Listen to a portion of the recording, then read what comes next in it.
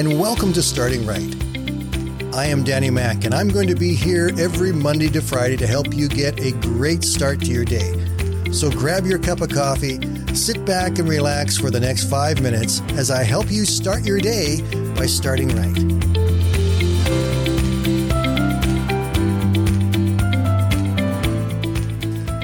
Good morning, everyone, and here we are. It's Friday again, so we're going to go back and take a look at our week and help to remind us again where God wants us to go and some of the ways that God wants us to work through some of the issues that we face around us. On Monday, we talked about the parable of the seed and the sower found in Luke chapter 8. In there, we know the farmer spreads the seed, and it falls on a variety of different grounds, and in some cases, the seed dies off or has very poor roots or it doesn't survive. But when it gets into the good ground, it survives and it grows and it flourishes and produces a crop.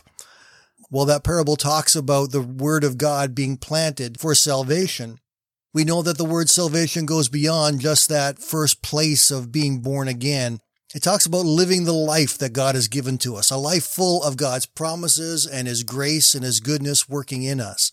And there are constantly seeds being planted in us from the word of God. Seeds that are planted as we read it, as we hear it, as we hear messages and teaching about God's word. All of them are seeds that are planted into us. And in every case, every seed that's planted into us responds based upon how receptive our hearts and our lives are to the power of that seed. God is constantly wanting us to grow and consistently planting seed within us to help to keep us on that course of growth, to be stronger and wiser and more full of God's grace and power in our being. On Tuesday, we talked about the song, Jesus Loves Me. One of the greatest things about that song is that it is one of the most theologically sound hymns ever written. It simply tells us Jesus loves us. And there are times where we just need to remember, we need to be reminded of God's love for us. We need to be reminded how good He is to us. And although we classify that as a child's song, and we sort of put it off to those who are in Sunday school to sing amongst themselves, or we sing it with our kids or grandkids, the song itself is filled with so much power and so much truth that there are times when we probably need to sing it ourselves to remind us of God's love, to remind us of Jesus' care for us, to remind us what Jesus has done for us.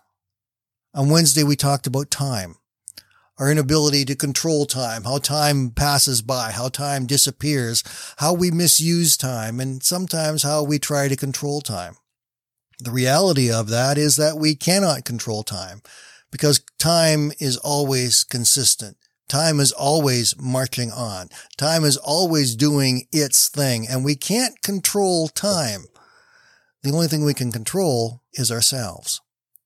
We looked into Romans chapter 13 and verse 11. It says, "This is all the more urgent, for you know how late it is. Time is running out. Wake up, for our salvation is nearer now than when we first believed."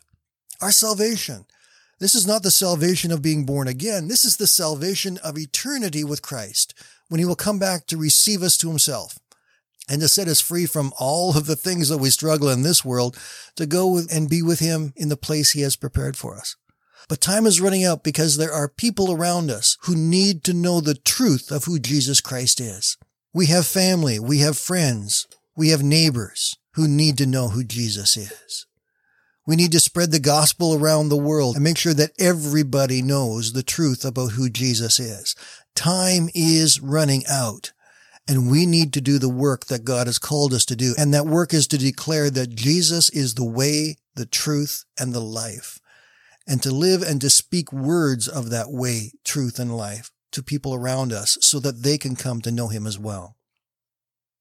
Yesterday was one of my favorites. We talked about one of the most famous road trips in automotive history, where two young men decided to drive from New York to Los Angeles and back in 1930. And it took them 42 days in their Model A Ford to complete this trip. But what was amazing about this trip is they did it all in reverse. They drove backwards. We are reminded that there are times in order for us to go ahead, we need to look back. Revelation chapter 2, verses 4 and 5. Jesus is speaking to the church and He says, "I have this complaint against you. You don't love me or each other as you did at first. Look how far you have fallen. turn back to me and do the works you did at first. If you don't repent, I will come and remove your lampstand from its place amongst the churches. There are times when we need to repent. That means to turn away from the direction that we've been going, to go back to the place where we can be reminded of what was important and what is right and what is true and what is strong. And then we can go forward again. Sometimes backwards allows us to go forward. And that's the process of growth that we all face and that we all need to experience in our lives. It's been a fun week. I've enjoyed the week, and I hope that you have too. And I hope that you all get an opportunity to really enjoy your weekend. Enjoy church on Sunday. Spend some time with your family. Encourage them, love them, look after them. Make sure you let somebody around you know how much God loves them. Share that love with them this weekend. Be blessed, my friends. We'll talk to you all again on Monday.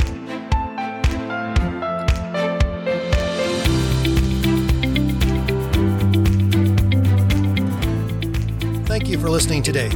And I invite you to join me Monday to Friday right here on Starting Right with Danny Mack.